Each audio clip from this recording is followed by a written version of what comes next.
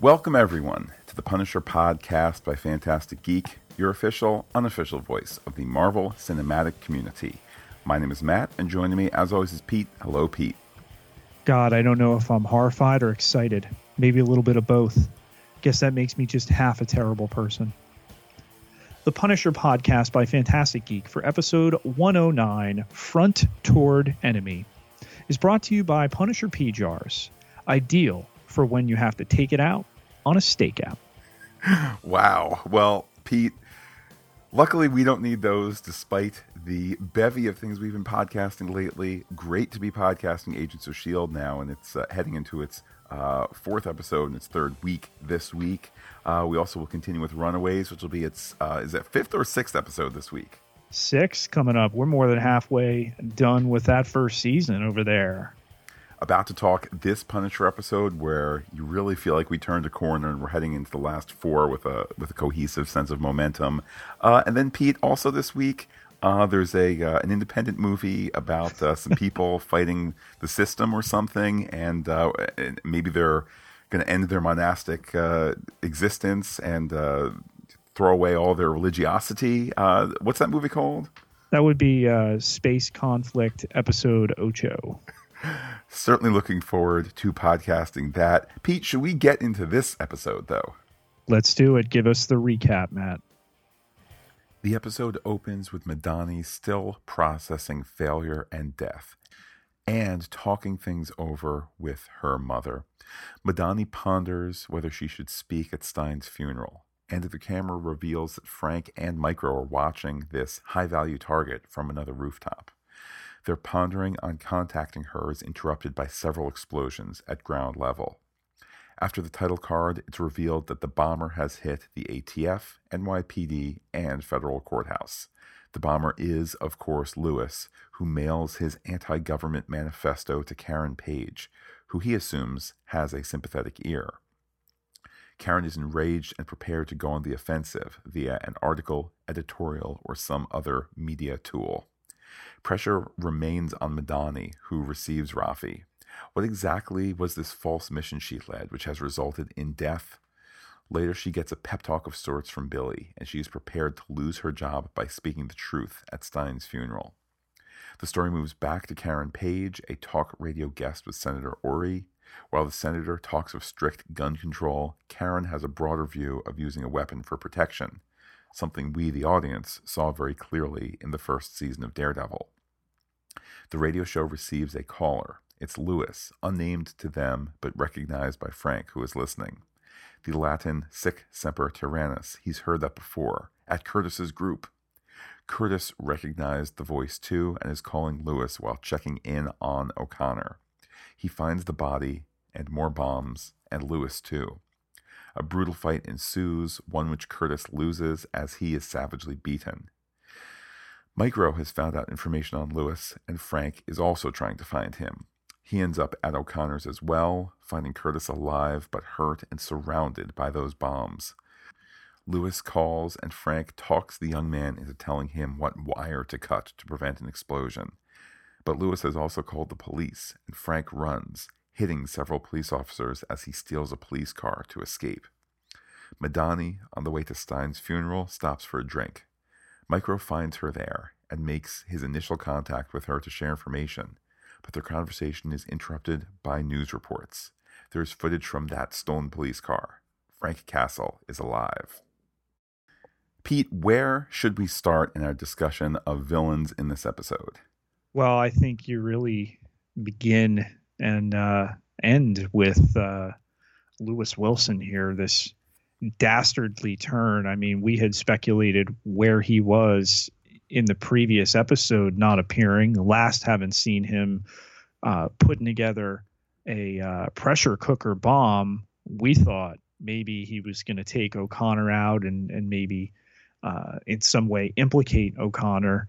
I think he went full dark on this one, Matt. This was not where I saw the narrative going. I certainly can't speak for you, but really kind of cements himself as a colossal jerk. For the character, there really is no way back. I mean, potentially before those bombs went off, it could have been a case of someone intercedes before the before the first one is set, or before one explodes or anyone is hurt. Actor Daniel Webber, who you would not know was born in Gosford, Australia, because Wow. yeah, boy does he just nail the American accent here. On the younger side, as actors go, 29. You feel the pathos of Lewis here. You really can see how he was somebody who was on the edge, somebody who was hurting, somebody who was sympathetic prior to this episode, and concurrent with obviously the 3 explosions in which lives were lost and many people were hurt. I mean, he goes off the deep end, but not in a deep dive. Like there's been this progression, but this is also a step down. And how he as an actor and the writing and the production, all of that, managed that, where now he's not kind of crazy serial killer, but it's just, you knew we were headed here and it hurts even more. That's the wondrous thing, as dark as it is. Yeah, I mean, the idea that, okay, he lets Frank go with Curtis, tells him which wire to try. Is there some good in that action? There is. I don't see a redemptive way out for him here. It's funny that not funny, haha, but funny, that Frank gets pulled away from his father's home to go check in on Curtis when Micro gets that hit on the address, because I'm almost certain we were going to find that the father is dead inside. Somebody who's treated him with such love and understanding maybe could be a little bit tougher on him in terms of, forcing him to get some help. But we understand how parents can be with children, particularly, this type of problem that, of all the things we watch on our comic book TV shows, this idea of neglected vets and post-traumatic stress exists, and it's horrible. And I can't imagine, I'm lucky enough, knock on wood, to not know someone in my life who's dealt with this. And my heart goes out to you if that's the case. The way this is presented on here, it's not two-dimensional, but we're definitely able to level that judgment that, he is bad, bordering on irredeemable at this point. The tragedy of it is that we saw him act as this fully formed person, that it's not the way oftentimes in our real world these bombings occur, where of course you have no idea that it's going to happen. And, if you did, someone would act. The fact that we've seen his descent, and the fact that we've sympathized with him, the fact that we've seen his father, put his hand on his son, tell him how he loves him, really remind us that Lewis is this, that Lewis was a child, that Lewis was an eager-eyed Marine. I know Frank identifies in him not someone who went to fight for the flag, but now uses the flag to wipe the crap off his feet, and as a cloak to hide this desire simply to fight and to fight things. And that may well be the case, but I give the show so much credit for just making us look at this guy. Yeah. And indeed, there have been times with the camera, including when he beats Curtis, where they could cut away to the implied, and the camera forces us to watch this awful situation. And I think they're making this conscientious decision not to go for TVMA, not to do anything other than make us look at the awfulness that is inside this person and that's coming out. The second time I watched it, Matt, I happened to, not because of the violence, I was just distracted. I looked away as the fight was occurring, and the use of sound in that scene, particularly with the leg used on Curtis there.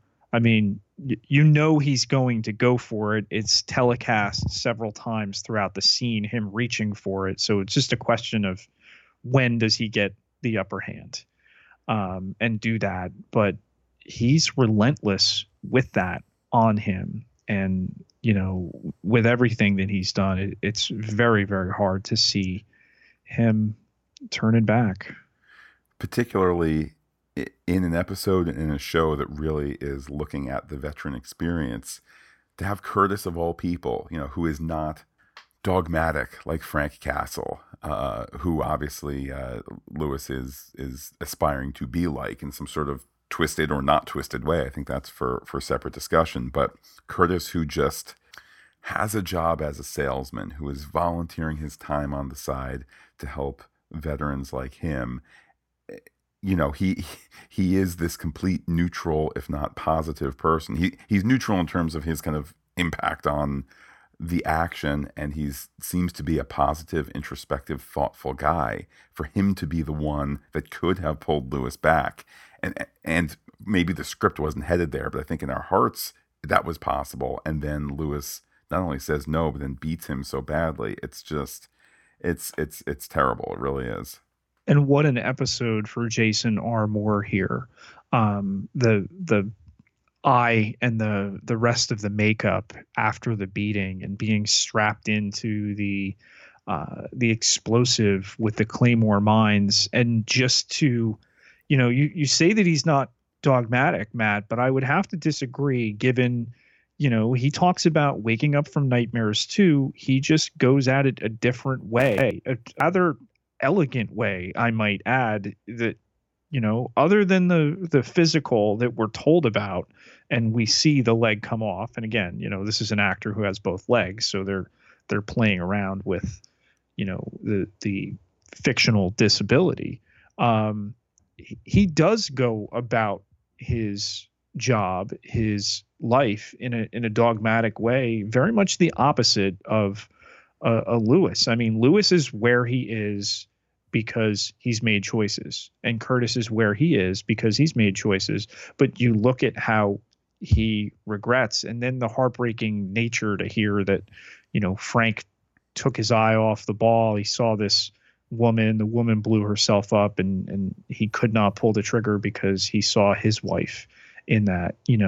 Again, my hat is completely off to this writing staff. I don't want to say blown away, because that's just horrible to use here, but I've just been so impressed with what they've done with this show. I really have been.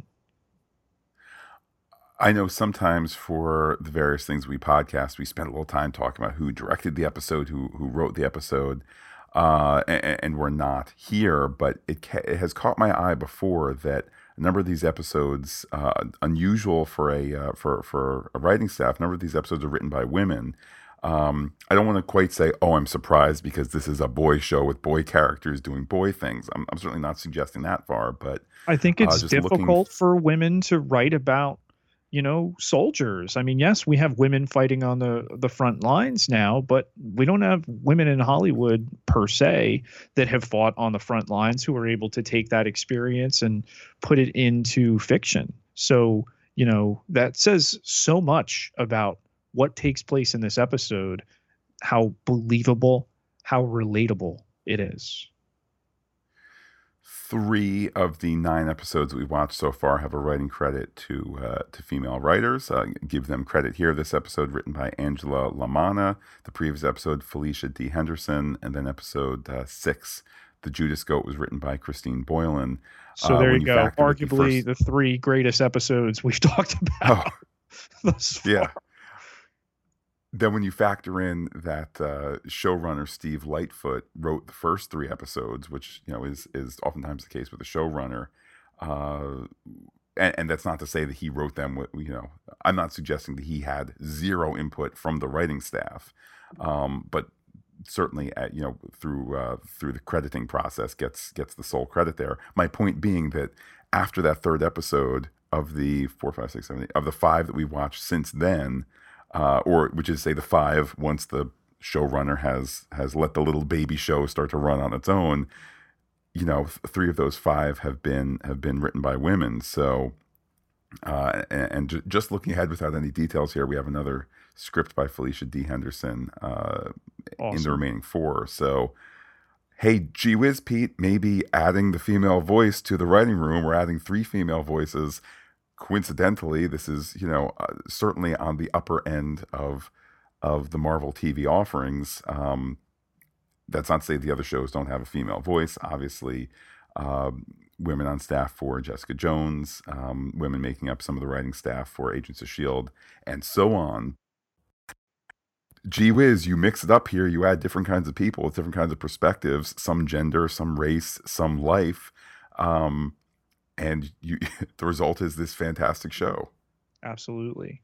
Moving it along in terms of our villains, Matt, though he's no Lewis, I don't get a great vibe out of Senator Ori, particularly his no gun stance, and then brings in Anvil, which we know, of course, to be as dirty as the day is long. This is really going to work out, I'm sure, too. I agree that there's something that doesn't seem authentic, and here we are, continuing to discuss the authenticity of elected officials relative to their positions, relative to the truth. That said, I find it a little difficult in this episode to pin a lot of suspicion of villainy on him. I agree there is something principally at ends to say that I am, anti-gun and anti-gun violence. Now I'm going to hire a security bunch that carries guns.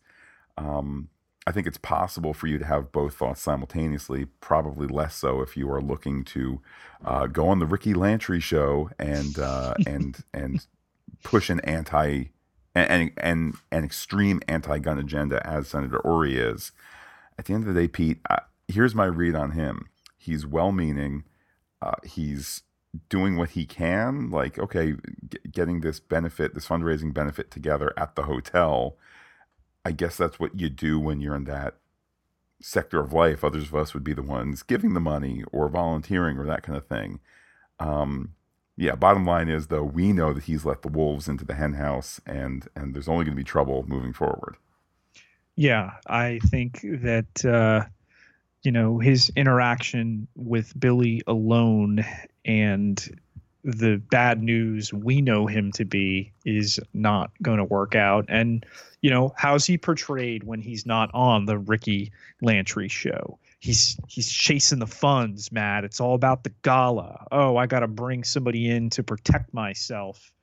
Not the idea of, a pacifist like a Martin Luther King who would get out there in front of an issue and, if people are going to come at you, they're going to come at you. Not that, security is a bad thing, but we know Anvil does not check out. And what did he say? He said that he got the tip off on Anvil from a friend in a high place. Read that, of course, to be one William Rollins of the Virginia Rawlinses.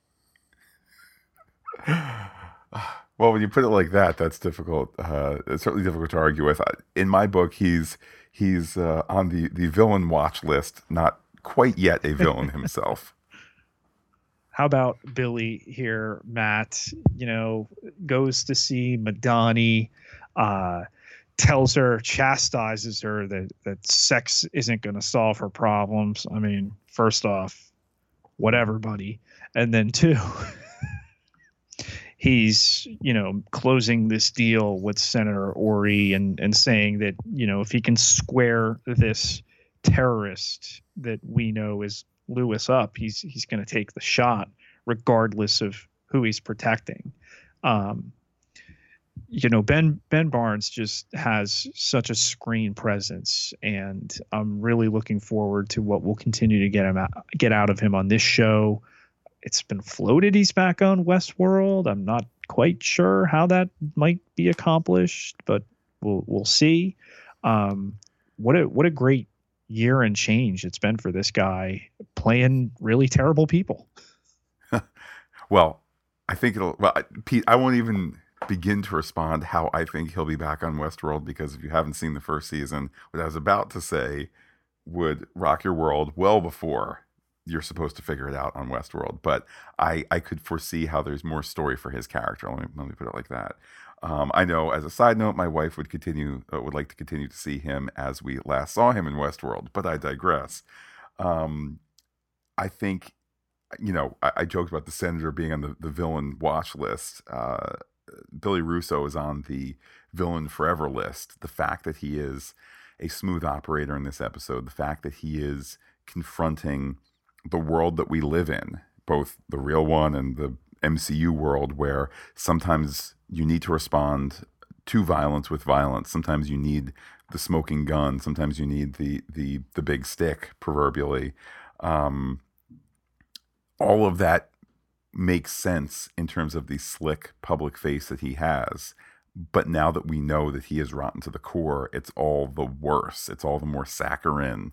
This charming, helpful, even delivering to Madani the I'll say tough love. I don't know that love is exactly the best word, but that frank advice. No, now is not the time to be physically intimate. You need something else emotionally, and this is in opposition of that. It's all sensible. He's all sensible. He's all realistic in this episode. He's just still rotten.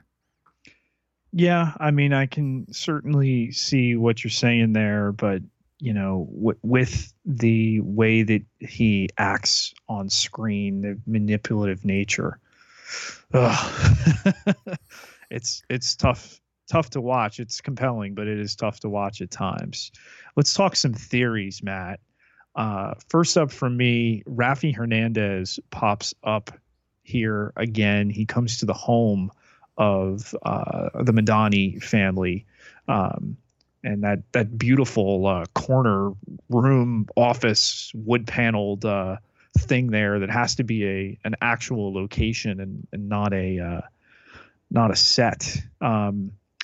I can't put him on my villain list, but his presence, it piques my interest in a way that I wonder what he's doing here to serve the story, other than, hey, you got to get back. You're my special agent in charge, and people are hurt, and you didn't file a tactical plan. You filed a false tactical plan, everything like that. Is he dirty? Is he working with Rollins? Well, that's the question, isn't it? And I think Rafi Hernandez, as a real person, he can be there genuinely as someone to check on her mental, emotional, physical status, friend to friend. He can also be there in a quasi-professional capacity to say, help me help you. We need to get her, we need to handle this back in the workplace. But I don't know that Rafi Hernandez, the real person, makes the cut of this episode if we weren't headed somewhere with it. And I think our two choices are, as you say, Pete, that he's part of the system, he's part of the problem, he's there on behalf of Rollins, or there on behalf of a corrupt government, corrupt system, or Rafi Hernandez is the ticking time bomb to her exiting Homeland Security. If we have a conclusion where she's not being thrown in jail by the corrupt CIA, DHS, if she leaves on her own accord, it'll be because, she's going to be quote unquote court-martialed at his hands once the fair investigation comes through to reveal that she acted inappropriately or filed these things incorrectly with malice, with secret, whatever it might be. So in my mind, it's one of those two things. How about Frank using his marksmanship skills, Matt, to hit a police officer in the head with a rock? And then once he takes the car from a pair of police officers, I went back and watched this episode twice. I went back and watched that part a third time. Pretty sure he ran over an appendage of one of those cops. Well, let me start with that. The notion that he had run over somebody crossed my mind. There's a police hat that goes flying with kind of the force of the car backing up. Certainly, I have no doubt all these stunt people were just fine, so I'm not concerned on a realistic level. But there's a brutality to him in that chase where it's more than the tactical appropriateness of how to get out of how to extract yourself from a situation like this. He's kind of full, fight or flight mode here. And I think that ties nicely into the Frank that we saw in this episode, where he really is getting enraged a number of times. Um, one being when he gives that fantastic speech uh, about how bombing is for cowards and all that sentiment I agree with, but we see the rage building in him here, and we really see this unhinged Punisher returning. And I don't know, Pete. Luckily, I've never been on the run from the police and had to throw fisticuffs and all that. But I thought he was showing a level of brutality that was perhaps unnecessary. With Micro making the executive decision, with Frank obviously occupied and there on the run at the end of the episode, although he doesn't know that yet, in the bar. I know, Matt, when I like to confront a secret source, let's say for Star Wars The Last Jedi secrets, I don't talk about it in a bar while brandishing a handgun. I agree that the inclusion of the handgun to me was realistic, or how do I put this? It was flair that pushed the reality of what was going on. I feel that it would be difficult to brandish a handgun in a bar and not get noticed, or frankly, not get noticed, period. I think also it shows a degree of I don't know, temperament, or perhaps lack thereof, that we have not seen out of Micro before. So is that slightly out of character? Maybe. I also think for him to say, surprise, surprise, the random guy hitting on you at the bar is actually the guy who has all the information that you want, who you've already been in touch with, and I am Micro. That's a better reveal. I don't know story-wise why the gun was needed, other than this was an episode that also explored gun issues. Pete, here's a quick one for you. What fallout is there for Karen professionally and perhaps even personally, since she is so closely linked with the Punisher, and now it's clear that the Punisher, Frank Castle, is not dead? If, and it's a big if, Matt, Ellison asked her, did you know? If he can link that to her, ethically speaking, within journalism, she'd be looking at a suspension. It wouldn't be a terminable offense. She could fall under, the shield law that she's protecting a source, but that he's a fugitive from law. It could get dicey protecting her, and the paper could look to cut bait. If anything, it would be an in-name type of act, and not with something that really carried teeth. With that, Pete, let's see what other people are thinking about the Punisher. Matt, we received a message from Robert T. Frost on the Fantastic Geek Facebook page. It's from episode 106. And he writes in, Pete, I must agree that this is the best episode so far. I fully admit that the end of the episode caught me by surprise. That said, I did start having some misgivings about Billy Russo earlier in the episode, specifically when he met Madani on the dock in that luxury sports car with the suicide doors. It was the car that started my misgivings. I didn't recognize it, and I had to look it up. It was a 2016 17 Rolls-Royce Wraith, a $380,000 car. Yes, Russo is the owner of a company, but there was a little something too ostentatious about it. Zach punched the family picture, breaking the glass over the hidden camera and microphone. I wonder if that action will have any fallout. After watching Curtis and Russo together and the suspicion on Russo's face, I think I have to place Curtis on a death watch. That works well given this episode. I really like the Curtis Hoyle character, and I will be very sad if he is killed off. Yours truly, Bob. It goes to show how to tell a story on TV or in the movies, it takes the whole team. And yes, the car had kind of registered as, I'm sorry, Pete, what was the company, Rolls-Royce? Mm-hmm. $380K, man. Well, and that's kind of my point. I think I had registered it as a Rolls-Royce just when it pulled up, or there was the flying lady thing on the front of the thing. Right. Certainly saw the interesting door, but beyond that saying, ooh, nice car, really, really nice car, I think it's a Rolls Royce, it didn't register. But the fact that somebody has gone to the trouble to rent that car, and somebody has spent the time, in terms of the production, has spent the time to think about what would Billy go for, and he's not going to go for anything as flashy as a Lamborghini or a cherry red Ferrari or that kind of thing. Something that's muted but also elegant but also absolutely ostentatious. That just fits the character perfectly. That the wine and dine character that we've seen.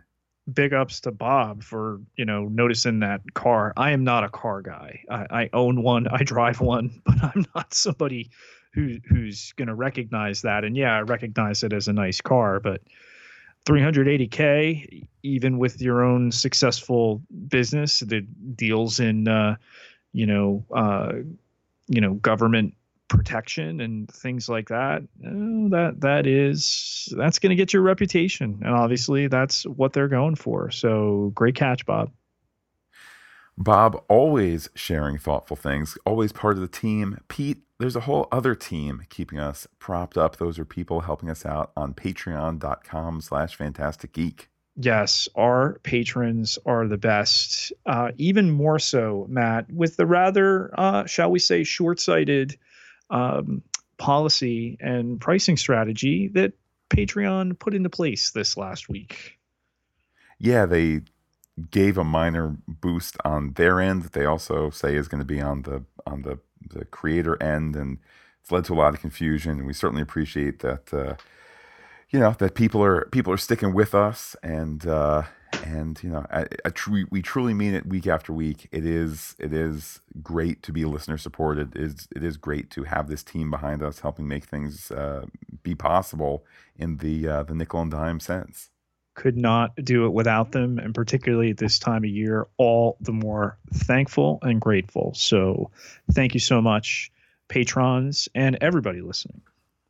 Pete, the thing that leaves people saying thank you the most is being able to interact with you on Twitter, and that's free. How can people do so? You can find me on Twitter at Peter, Pieter J. Ketelaar, Ketelaar, 9,699 followers, Matt.